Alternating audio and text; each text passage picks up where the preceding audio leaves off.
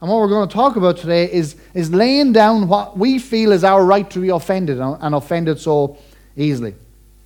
Recently, during the referendum on the 8th Amendment, we and a number of other people took the position that we were going to fight to try and keep the 8th Amendment. And a number of us, we went out door to door around the town here and in some of the villages around as well, knocking on doors, asking people, would they consider retaining the 8th Amendment and voting no against the introduction of abortion into Ireland. Now, I thought when I signed up for this that this was going to be something that was going to be a little bit of fun, as well as, taking up a serious issue and fighting on that side of that issue. I learned very quickly how easily and quickly people got offended by people who held a different view than the majority did about the introduction of abortion in Ireland. I mean, we were abused on the doorstep. We were abused. And the first time we got abused, it was in one of the villages around here on the doorstep. I was shocked. I was kind of like, really? I mean, okay, we didn't come forcefully to the doorstep and demand that people change their mind or demand that people should vote to retain the 8th Amendment. We just brought the facts to them. We had leaflets and we were willing to talk. And we came to one door and we handed a leaflet to a person and we got a few doors down when another person in that house came running down the street after us, telling us basically where we should shove our literature and what we should do with our beliefs on the 8th Amendment. Other people got abused. Other people got physically challenged on the doorstep. People were offended on the doorstep because we were wanting to retain the 8th Amendment. I remember I went to one door and this woman came out and she was offended at me because I was a man. How dare I ask her, a woman who can bear a child, to vote against the legislation for abortion? She was offended at me because of my maleness. I mean, come on, how can you get offended at me?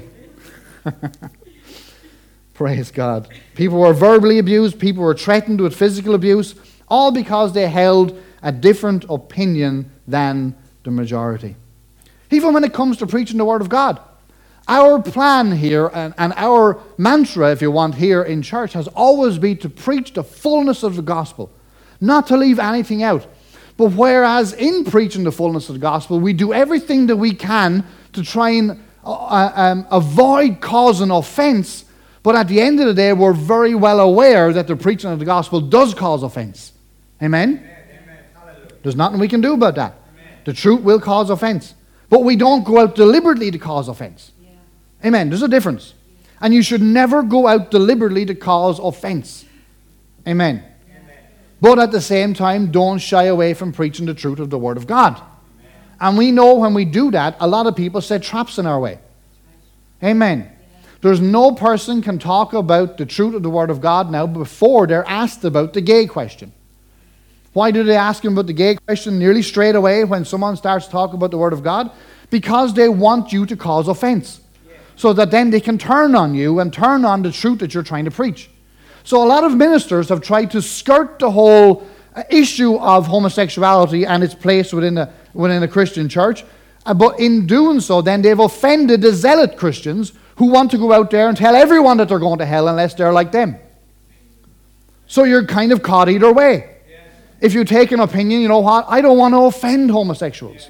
I want to be able to preach the Word of God to them. I want to be able to tell them that Jesus loves them regardless of their belief and their sexuality.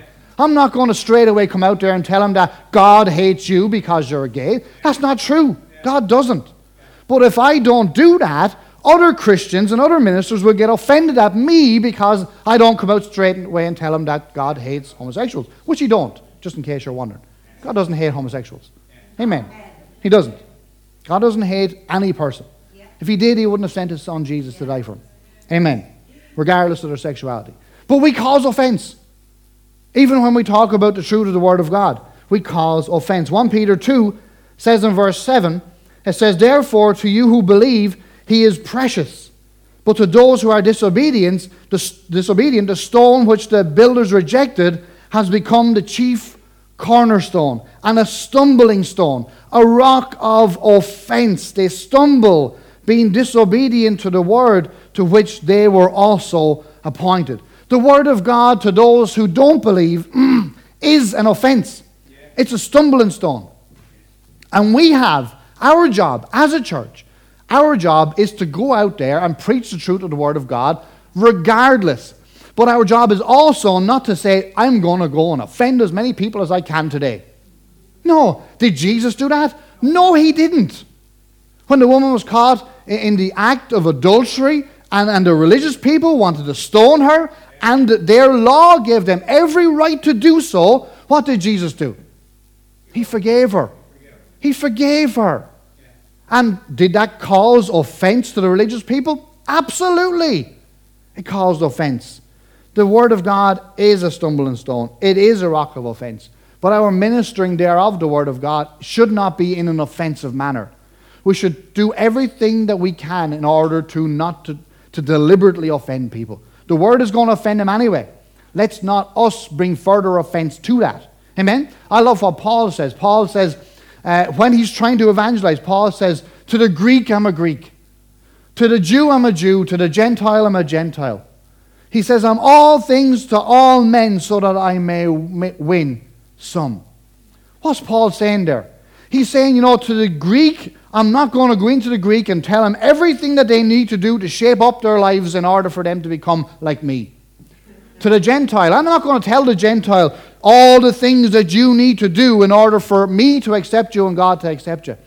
He's saying to them, I'm going to be like them. I'm going to accept them the way that they are. Not that they don't have things that they need to change, but I'm not going to go in there and start running the rule over everything in their lives. I'm going to first teach and preach the word of God. All things to all men, so that it may open a door for me, so that I might win them. Amen? Hey, listen, if you go to a sinner, amen, that's not saved, and you say, hey, you're a sinner and you're going to hell, you're not telling them anything they don't know. You know what? But you know what you are doing? You're closing the door for any further opportunity you have to minister to that person. Amen. And we're not door closers, amen. We're door openers. Amen. And we see if there's any gap in that door at all that we may minister to people, we're putting our foot in it. Yeah, amen. And we're going to work that gap. Amen. We're going to work that gap another bit open. And we're going to work it another bit open by not trying to offend them. By not running in there straight away and say, God hates you. God hates the sinner. You're not telling them anything they don't need to know. We need to tell them that God loves them. Amen. Despite where they are. Despite all the things that they've done. I thank God that God loved me enough before I knew him that he sent his son Jesus to die for me. So that when I came to him, God wasn't before I came to him, God didn't say, before you can come past this threshold from unsaved to saved, you got to fulfill all these different things first. I'm thank God that God said, hey, listen, no matter where you are, like the prodigal son, and when he came back to the father didn't say, right there now, before you cross over my threshold, I want you to repent of all your sins before I can accept you again. He didn't. He put a ring on his finger and a cloak on his shoulders and sandals on his feet, even in the stinkiness of all of his sins and faults and failings. Amen? And that's our job. Amen. Praise God. Let's get back to talking about offense. There's times too when we get offended. There's times when you get offended. There's times when I get offended. I get offended at the simplest, silliest little things. You know that? When I hold a door open for someone, if I'm out someplace and I hold a door open for someone and they walk through that door and don't acknowledge the thing that I just did for them and walk through the door like I wasn't there or I was paid to open the door for them, that offends me. I'm the first to admit, I get offended easily. If I let you out in traffic and you take that position to let you out in traffic and you don't acknowledge me by either holding up your hand, sticking your hand out the window, putting your hazard lights on, or doing something to acknowledge that I just done that, I'm looking to take your number plate. And I'm going to put your number plate on a sticky post-it in the front of my car and say, Nissan Micra, registration number 171WX48, never let this person out in traffic again. I get offended. Amen. I'm like the equalizer. I'm ready to take vengeance. Don't offend me. Praise God. I get offended. I get annoyed. We all do. I get offended sometimes when I put a picture up on Facebook or Instagram and people don't like it. That sometimes offends me. I'm thinking like, hey, listen, you saw it. Put a like on it. I get offended when I text someone and they don't text me back in 10 seconds. That offends me. Like, I mean, I know you saw it. You saw it. I mean, I see you saw it. And you didn't text me back. You were live, aren't you? You're breathing, aren't you? Nobody is that busy that they can't text you back. That offends me sometimes. Praise God. I'm a human being too, amen? It's amazing how easily some Christians get offended. I mean, people in the world don't get offended sometimes as quick as Christians do. I worked with people for 25 years. I can hardly remember an incident of offense that people may have gotten, either by me or by anybody else. We all got on. But sometimes we get offended so easily, especially in the church. Why do some Christians get so easily offended? We get offended when someone sits in my seat. I mean, I've sat there for the last 2 years. Do they not know it? Why is he sitting in my seat? That's my seat. We get offended when we use the wrong Bible translation. Oh, yeah. If you don't use the New King James or the King James Version, I mean, you're an outcast. I mean, one time, well, I've done it a few times, but one time, I was teaching and I used a passage out of the Message Bible. And the only reason I used it in the Message Bible is because the Message Bible brought great flavor to this passage I was trying to bring. And I did, and it went across well. And after church, someone came up to me after church and they pointed a finger in my face and said, "Never use the Message Bible again." They were offended because I used the message. Other people get offended at tithes and offerings. We had another incident a number of years ago where this person came to us and said, "You need to stop teaching on tithes and offerings. You need to stop taking up tithes and offerings. God will provide." They got offended. Why? Because they didn't want to give. They didn't want to be convicted every week of having to give in tithes and offerings. They got offended by the Word of God themselves. Amen? We so easily get offended. And other people, other Christians, they get offended at us because you go to that church. This one. They get offended at you because you go to this church. Because that's a charismatic church down there. They do all these weird things. They're a Pentecostal church. They believe in prosperity. They're all about the money. And people get offended at us as a church because that's what they believe about us. It's not true, just in case you're wondering. They get offended at me because I'm young and good looking.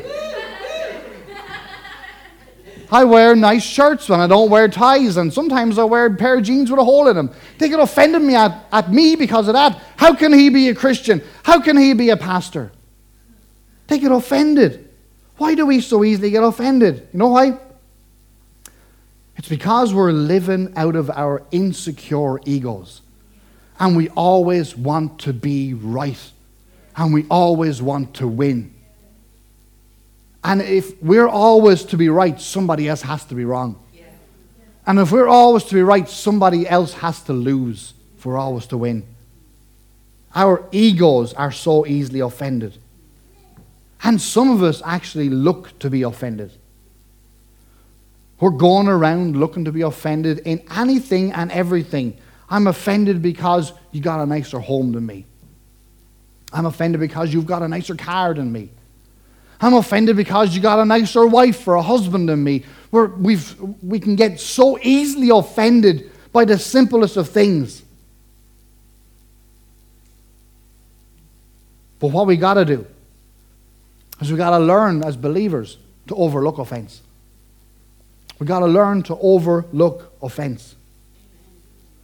Amen. Yeah. We get offended sometimes when somebody starts a business and they succeed in that business and they start to make plenty of money in that business, and we get offended by them because they're successful. Yeah.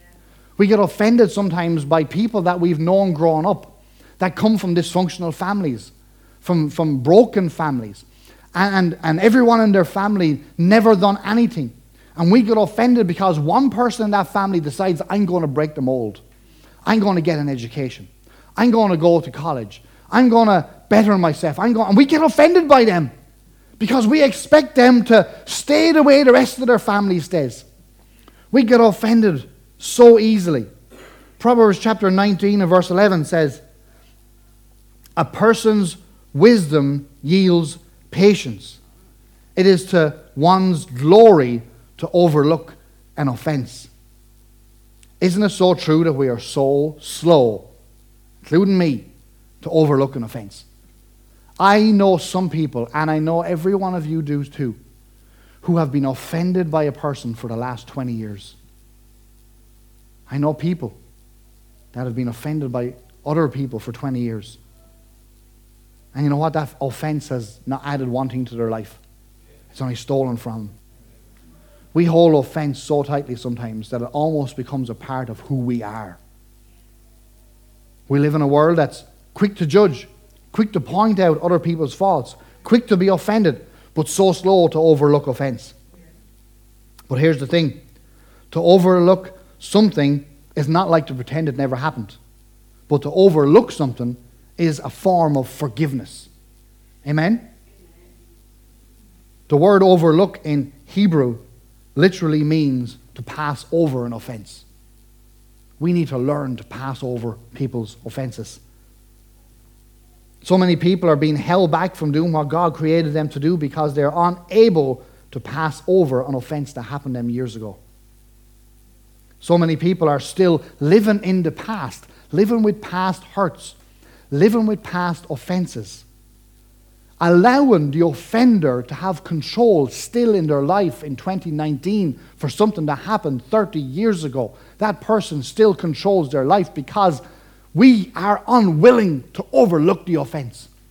And when we don't overlook the offense, we're empowering that other person still to control our lives today for something that may have happened when we were a child or a teenager. We have to learn to pass over the offense, knowing that holding on to the offense only serves to restrict and damage our future. Romans chapter 12 says, Paul speaking, he says, for I say through the grace given to me. Through the grace given to me, Paul said. Didn't Paul receive some grace? You see, you know Paul. Paul was the guy who was originally Saul, who when the early church started, Paul started out on a life's mission to destroy the way, to destroy the early church.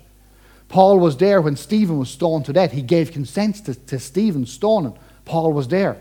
Paul was the one who consented to murder. He consented to people's arrests. I mean, on the day that he met Jesus, he was heading to Damascus to arrest more people. More people who followed the way. Paul had a lot to receive grace from God for. But not just grace from God, grace from other people. Because he had hurt the very people now that he considered himself a part of. Yeah. Amen? Paul had set out to destroy the church, the very church, now that was showing Paul grace. Grace from God, grace from other people that he was trying to destroy. He says in verse 3 again, for I say, through the grace given to me, to everyone who is among you, not to think of himself more highly than he ought to think, but to think soberly, as God has dealt to each one the measure of faith. So by grace, God has given to me this measure of faith so that I can overlook another's offense.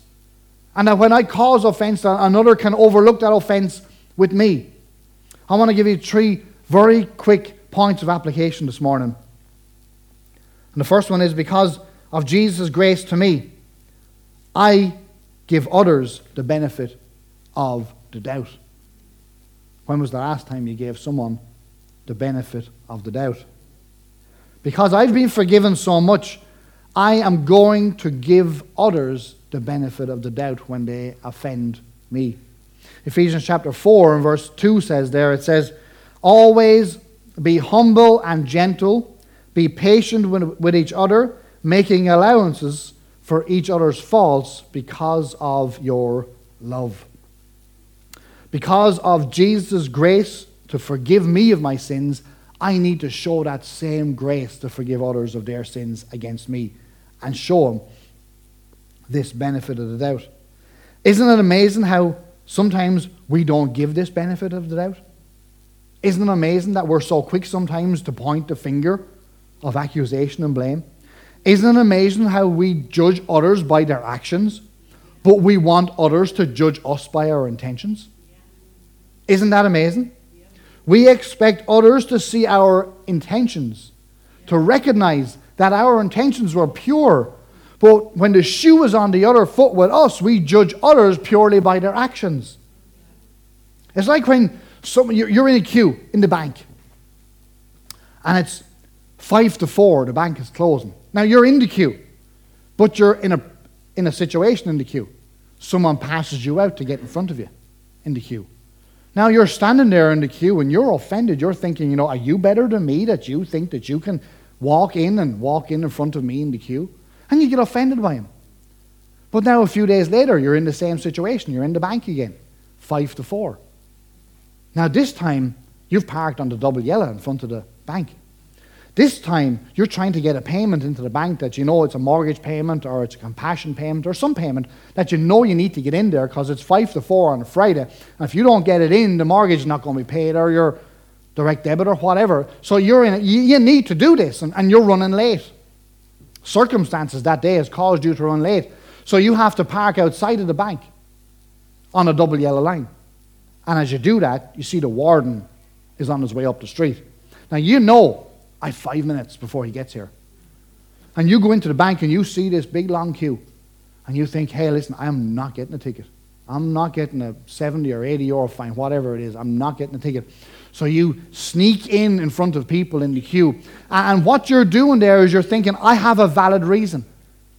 I'm not going to get a ticket. I need to pay my compassion payment this month. There's a child in Africa or somewhere in the world depending on my payment this month to help them out in compassion.